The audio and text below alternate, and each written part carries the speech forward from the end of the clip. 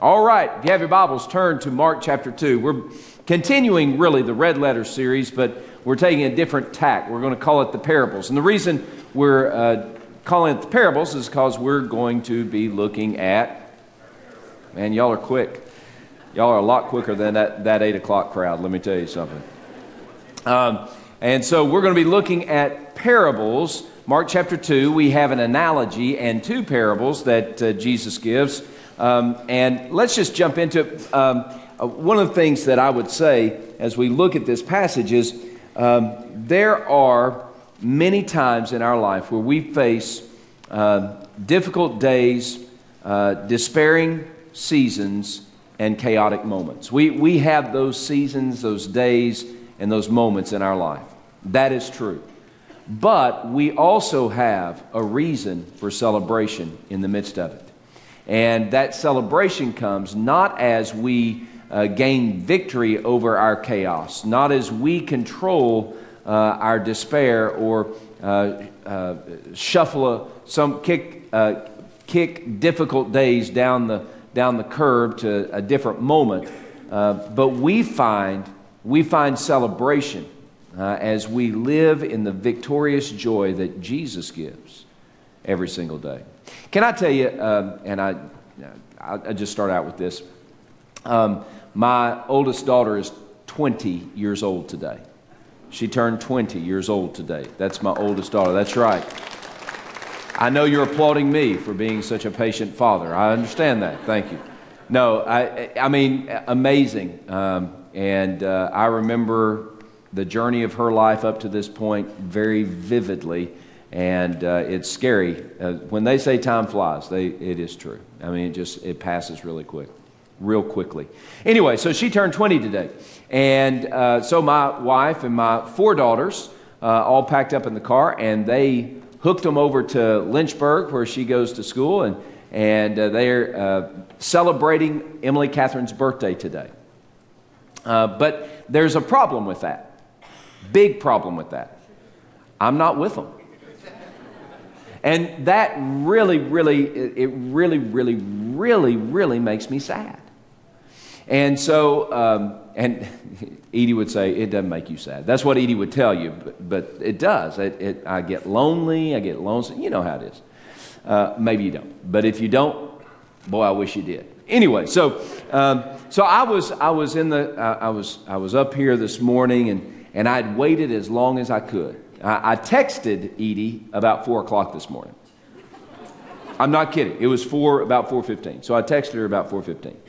And then I waited and I waited and I waited and I waited and I waited until 6:45. And I called her. And she didn't answer. So I waited and I waited and I waited until 7:20. And I called her again. And she answered. And she said, "Leave me alone." Oh, she didn't say those words. She used different words. Really, when she picked up the phone, she didn't have to use any words. We've been married 20 some odd years. I knew exactly what she was thinking. And so I called her back at 8 o'clock. You know, this side of heaven, my relationship with Edie is the most important relationship. And there is nothing that gives me joy like just hearing her voice. And she picked up that phone and she said hello. And my world was pretty okay again. If that's the way it can be in an imperfect relationship, I'm the imperfect one in the relationship, by the way, let me make that clear. If that's the way it can be in an imperfect relationship, imagine what it should be for us in relationship with Jesus Christ, the perfect one. That if we would just hear His voice, the joy that we would find. See, as we look in Mark chapter 2, verses 18 through 22, that's really what Jesus is saying. You want to hear the big picture of this one analogy in two parables. The big picture is fellowship with Jesus delivers unfettered joy. That's the big picture. And that's the big picture we need to hear, we need to receive, we need to understand. Let's read the passage together. Mark chapter 2, beginning verse 18.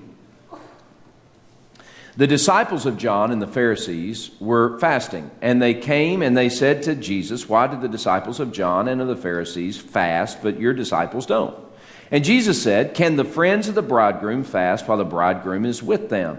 As long as they have the bridegroom with them, they can't fast. But the days will come when the bridegroom will be taken away from them." By the way, you can underline "taken away from them," and in the margin put C-R-O-S-S, cross, because that's exactly what he's talking about. He's talking about him being crucified on the cross. And this is the first place in Mark's gospel where he refers to his own death. Days will come when the bridegroom will be taken away from them, and then they will fast in those days. No one sews a piece of unshrunk cloth on an old garment, or else the new piece pulls away from the old, and the tear is made worse. And no one puts new wine into old wineskins, or else the new wine bursts the wineskin, and the wine is spilled, and the wineskins are ruined. But the new wine must be put into new wineskins. All right, so what is the picture here? Now, what's Jesus talking about? Well, Jesus is approached by disciples or followers of John the Baptist and Pharisees, and they're fasting. Everybody know what a fast is? Fast? Somebody tell me what a fast is. Okay, not eating, it's doing without something. For our students, a fast is maybe described as putting yourself, grounding yourself from something. So you might ground yourself from Instagram. Fat chance. You ground yourself from any social media, or you ground yourself from food. Ground yourself from anything, and that's a fast. And so here are the disciples of John the Baptist and the Pharisees, and they were fasting, and they were fasting regularly. In fact, they were fasting every week. Every Monday and every Thursday, we know this about the Pharisees, not so much John the Baptist group, but we know every Monday and every Thursday, they would not eat. From sunrise to sunset, they would not eat. They were on a fast. Now, nothing wrong with that. Perfectly fine, except this part of it. They were promoting themselves because they fasted on Mondays and Thursdays. They were promoting themselves as something big, some big deal, some big spiritual giant. If you do this, you are a real spiritual person. And they were promoting themselves as somehow more spiritual than other people because they were doing this. And that led this group of people to come ask Jesus, "Now, why is it, Jesus, you're a respectable teacher, but your disciples, they must not be very spiritual because they're not fasting like the followers of John the Baptist or the Pharisees," you see. And so as that is the setting. Oh, another difficulty. Do you realize in the Old Testament there is only one prescribed or mandated fast in all the Old Testament? Now, the Pharisees were people of the Old Testament. John the Baptist followers, they were people of the Old Testament. But there was only one, in the Old Testament, there was only one day prescribed for a fast, once a year. One day, once a year. And that's for the Day of Atonement. That's where they would, the day before the Day of Atonement, they would fast from sunrise to sunset so that they might mourn and weep and be broken over their sin. Now, what happened was the Pharisees decided, well, if one is good, 20 is better, 30 is better, 50 is better. And there's nothing wrong with fasting twice a week. Absolutely nothing wrong with that at all, except when the fast is more about show and it has no substance to it. So Jesus wants to turn this on its head and say, hey, listen, it doesn't matter if you fast. It doesn't matter if you don't fast. Let me paint you a picture of what's happening in this world today. Jesus said, here I am, I'm the bridegroom. He painted himself as the bridegroom, the one who was, come and inaugurating, bringing in the great kingdom of God, bringing heaven to earth. This is Jesus. The bridegroom is here. He's walking amongst you. And instead of going through this ritual, this showy religious stuff, you ought to be spending time with Jesus.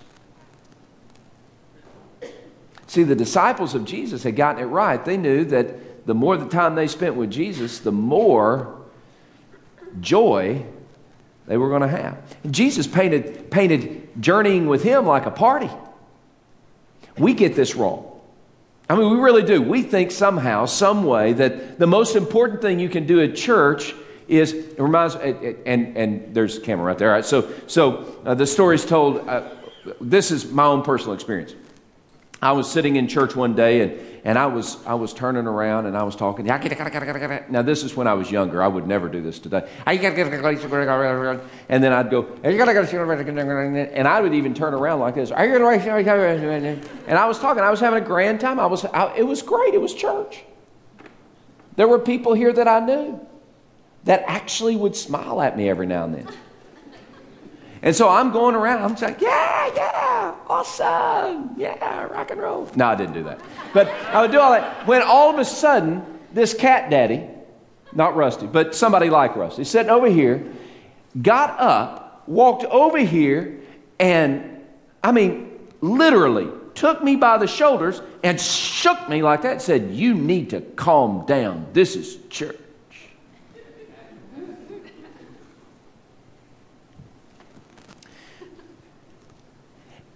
And that's the way some of us feel. Don't smile. Don't laugh. Don't. This is church. This is church business.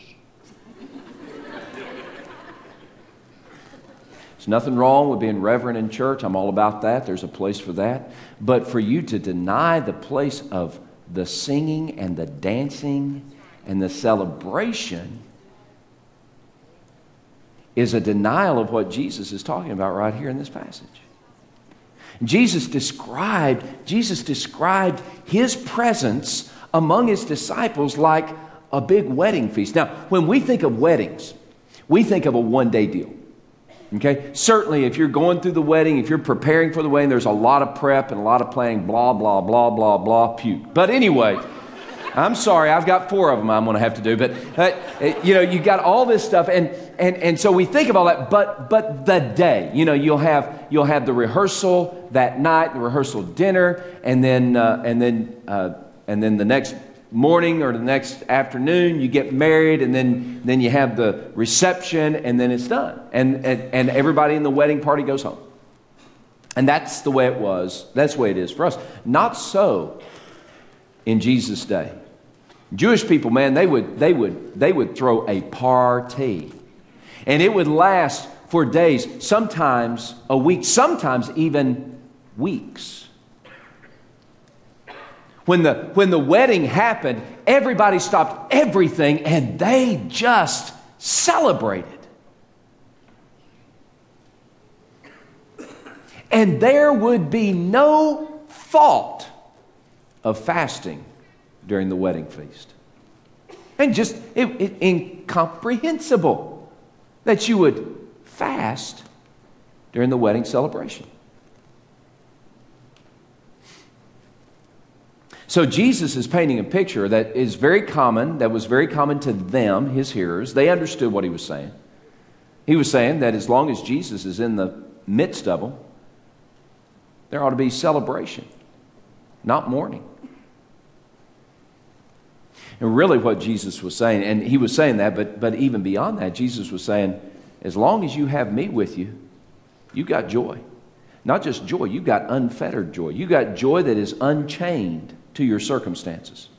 You may have difficult days, and you might have despairing seasons, and you might have chaotic moments, but Jesus gives us a joy that sinks down into our soul and bubbles up and overflows, that is unchained to those circumstances or those moments or those days. He gives us a joy that is beyond those things. Jesus said in John chapter 15, he said, these things I've spoken to you so that my joy might remain in you and your joy might be full. That's overflowing. That's bubbling up and bursting out. The joy that we get from walking with Jesus is the joy of the living, rescuing God of all, who is perfect in love and mercy and grace, taking the time to spend with us, willing to walk with us every second of every moment of every day, navigating with us through the ups and the downs and the highs and the lows and the wides and the skinnies, leading us moment by moment so that we have Him on our side and we know it.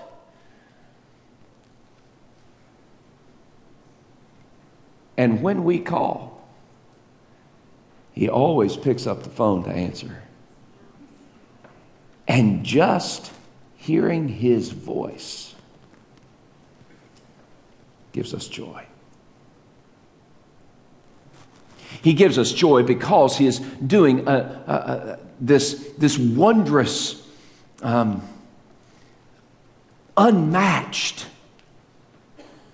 even unimagined thing in the world.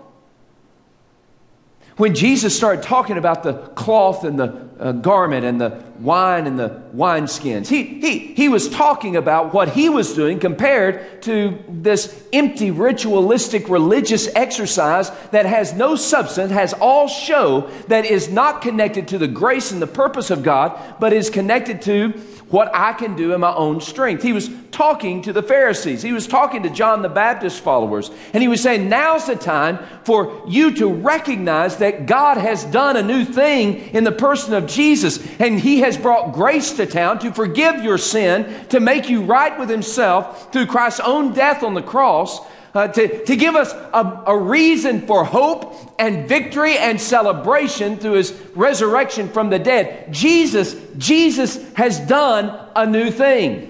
And you can't patch something new like that onto an old thing. It won't work. It'll bust it wide open. And Jesus was saying He was about to bust everything. What burst? He was about to burst. Sorry. My mama would not be happy with me saying bust. But that's what it was. It just bust wide open. He was about to bust everything wide open because He was saying, hey, it's not about the religious exercises you go through. It's not about being a good church member or a good church goer. It's about having a relationship with Jesus. Fellowship with Jesus delivers unfettered joy. Unfettered joy. Now, you are here today, and I can guarantee you, and I hear it, and I hear it, and I hear it. You'll come in and you'll say, but Eric, you don't know what kind of trauma and tragedy I've been in. I've experienced great difficulty in my life. You don't understand how unfair certain circumstances have been in my world. You don't understand how bad it's been for me. Eric, you just don't understand. How can I find joy when I've had such tragedy? How can I find joy when there's been such inequities? How can I find joy when nobody understands me, everybody hates me, and I think I'm going to go eat some worms? How can I have joy? I'm telling you, the answer is still the same. Walk hand in hand with Jesus. My days get tough, just like yours, right? I mean, my days get tough. I be in the middle of a work day, man, I just want to scream. I just want to yell. Not that I ever would. I get at the end of it. Man, I need some relief. I need some joy. You know, all I have to do is pick up the phone. I call my wife. Hey, baby, how you doing? And I don't tell her anything that's going on. I just need to hear her voice. And when I hear her voice, joy comes back. And if it works like that in an imperfect, frail relationship, how much more does it work in relationship with the King of Kings and the Lord of Lords? Friends, the reason we lack joy in life is because we're not living and growing in fellowship with Jesus Christ. The reason so many of us are so miserable all the time is because we're not living and growing in fellowship with Jesus Christ. On a scale of 1 to 10, let's just take a scale of 1 to 10. 1 being, I never spend time with Jesus. I don't talk to him. I don't listen to him. I don't even know his presence in my life. I'm a believer, but it doesn't feel like it. That's a 1. 10, heaven. On a scale of 1 to 10, where are you in your fellowship with Jesus? See, some of us are at a 2. And some of us are at a 4. Maybe it's been going really well and you're at a 6 or a 7. But friends, if you want more joy in your life, you need to get better in fellowship with Jesus. Got to grow in that. The more Jesus, the more joy. The more Jesus, the more joy. Here Jesus is today. And he's waiting. And he's available. And he's ready. And I know many of us want a formula. How do I grow in my fellowship with Jesus? Well, can I just start with one simple thing? One simple truth that'll help you grow in your fellowship with Jesus. Get rid of your stinking sin. Every day, radically, ruthlessly, confess and repent your sin. Don't make it any more complicated than that. You want to know what blocks your relationship, your fellowship with Jesus? It's your sin. I know things. You know, it's not your circumstances that block your fellowship with Jesus. If anything, if you have a healthy fellowship with Jesus and you go through tough times, you go through a dark valley, your fellowship with Jesus grow even tighter. You know, footprints in the sand and all. Right? And so it's not your circumstances that are going to create a blockage or a hindrance in your fellowship with Jesus. It's your sin. Some of us are so prideful we think our sin doesn't matter. Think we can act any way we want to act and believe in it, go anywhere and do anything. It doesn't matter what Jesus wants. Jesus isn't here to fix my life. He isn't here to. Jesus is here to keep me from hell, and that's about it. So I'm going to do my own thing, and that's about it. So just Jesus, you just hush up. And we like to play the game like we're all just like the Pharisees did. I mean, just like the Pharisees did. And you wouldn't want to be called a Pharisee, but that's exactly what you're acting like. Acting like a Pharisee. I've got things going my way. I don't want Jesus to interrupt what I got going on. I'm doing life my way. I'm grown up enough to do life my way. So Jesus, just hush up and let me live. And we wonder why we're empty and incomplete and lack satisfaction and just have no joy. It's because of our sin. Our rebellion, our pride. So here's the way to do it. You want to know what fasting is all about? Fasting is all about being broken over your sin. It's not about going through a program. It's not about reading a book and saying, I read that book, so I'm going to do a 30-day fast. It's not about a diet. Fasting is about being broken before a holy God and begging for Him to do something awesome in your world and in your life. Look, Jesus came so that we would sing and so that we would dance this side of heaven.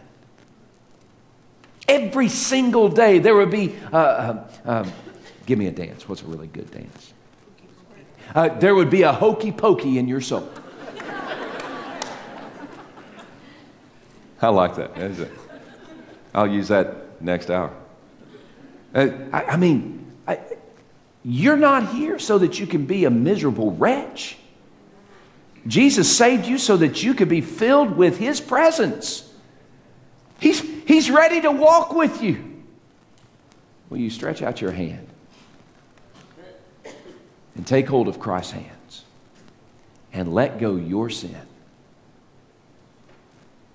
and grow in your fellowship with Jesus? Yeah, I really want it to keep, I really desperately want us to keep it as simple as possible. Okay? If you want to be, if you want joy in your life, you need a closer fellowship with Jesus. The more Jesus, the more joy. The way you get more Jesus is that you deal regularly, radically, and ruthlessly with your sin. I mean, you cut it off every single time it emerges. You know, and it's like that gopher game at Chuck E. Cheese's. Sin is. Y'all know the gopher game at Chuck E. Cheese's? You have a little mallet in your hand, and the goal is to pop these little gophers as they pop up out of they're like 20 of these holes, and these gophers will just pop up and then go back, pop up and go back. And your goal is to pop those things on the head when they get out of their hole. And if you pop them on the head when they come out of their hole, you get some points. Oh, that's the way our sin is. Our sin pops up. We need to pop it on the head, and it'll go down in the hole. But it's going to pop up again, pound it on the head again, and it'll go down in the hole. Pop up again, pound it one more time, and it'll go down again. And pretty soon, that gopher's going to realize every time it pokes its head out, you're going to pop it in the head. And it may even shut up after a while. Oh, we got to deal with sin. You know how we pop our sin in the head? Is we acknowledge that we have sinned. We confess it before loving, living Lord Jesus. We ask for His forgiveness. We ask for His mercy. We ask for His strength. We turn from that sin. We let it go. And if we confess our sins, 1 John 1:9, if we confess our sins, Jesus is faithful and just to forgive us of our sin and to cleanse us from all unrighteousness. Pop that gopher on the head. And the more we deal with our sin, the closer in fellowship we'll be with Jesus. And the closer we are in fellowship with Jesus, the more joy we have in this life. So right now, here's what we're going to do. I want everybody to take a piece of paper, find a piece of paper somewhere. Everyone take one. Everyone take one. Everyone take one. On a scale of 1 to 10, you hopefully were thinking about where you were in your fellowship with Jesus. Scale of 1 to 10. 1 being Jesus is dead to me. 10 being I'm in heaven. And I see Jesus all the time.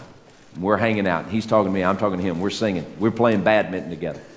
Jesus is my fishing buddy, right? So, scale of 1 to 10, where are you? Are you in heaven? Nobody put 10. Are you 1? Some of you may be. So, look at where you are on a scale of 1 to 10. And then on that piece of paper, write down where you are. I'm at a 3. I'm at a 6. I'm at a 1. I may not be at a 1, but I'm at a 2. So right now, just take this moment, and you write down where you are on that scale of 1 to 10. That's also a number that reflects how joyful you are. A 1 is I have no joy. A 10, I have perfect joy. So whatever number you wrote down in your fellowship with Jesus, if it's a 3, then you have a joy factor of 3. If it's a 6, you have a joy factor of 6. So here's the question. How can you grow in your fellowship with Jesus? How can you increase your joy factor? Well, we're just going to do one thing. That's all, just one thing. Next few minutes, I'm going to ask you to think about your sin and your sins. Let me just ask this. How many of you have ever sinned? Raise your hand. Just keep your hands up because I'm waiting for everybody to raise their hand. All right, thank you. How many of y'all have sinned today? All right, thank you. How many of you, like me, have sinned in the last 20 minutes? Yeah. See, we've got sin to deal with. Please, don't be like a Pharisee and pretend like you're so super spiritual. That doesn't do you any good, doesn't do us any good, doesn't do God any good. You got sin. Deal with the sin. Grow in fellowship with Jesus and grow in joy. So as we move to the time of commitment and invitation, here's what we're going to do. I'm going to pray, and then after we pray, then you're just going to sit there and you're going to talk to Jesus about your sins. And you're going to write those sins down, or I encourage you to. I can't control what you do, but I would encourage you to write those sins down. What are the sins in your life? What are they? Write them down. Name them one by one. And then there'll be some of those sins that are what is old-timers call besetting sins. You know what besetting sins are? Those are the sins that hang on and don't seem to ever go away. Circle those hanging on sins. Circle those sins. And then talk to Jesus about those sins. Confess those as sins. Turn from them.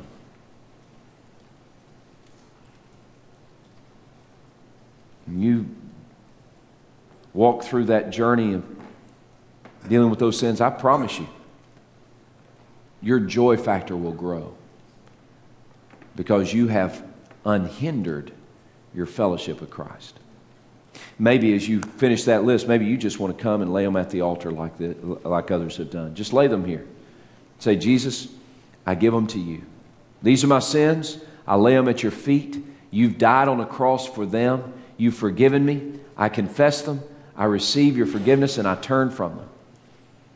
Jesus, they belong to you.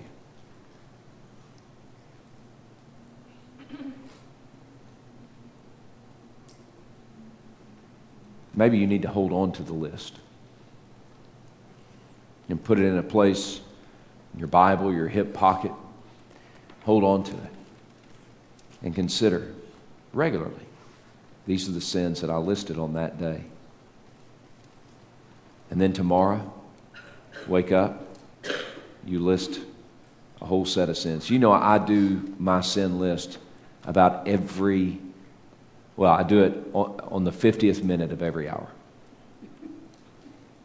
It's not a joke, it's true. On the 50th minute of every hour, I do my sin list. I realize that I should be a little bit better. And some days it seems like I don't have much to talk about in that 50 minutes. But I also realize that if I waited 2 hours, it'd just be way too many sins to talk about. You want to know why I do that? Because I want to hear Jesus speak to me. I need his voice. Today, will you deal with your sin? Walk closely with Jesus and find the hokey pokey dancing in your soul.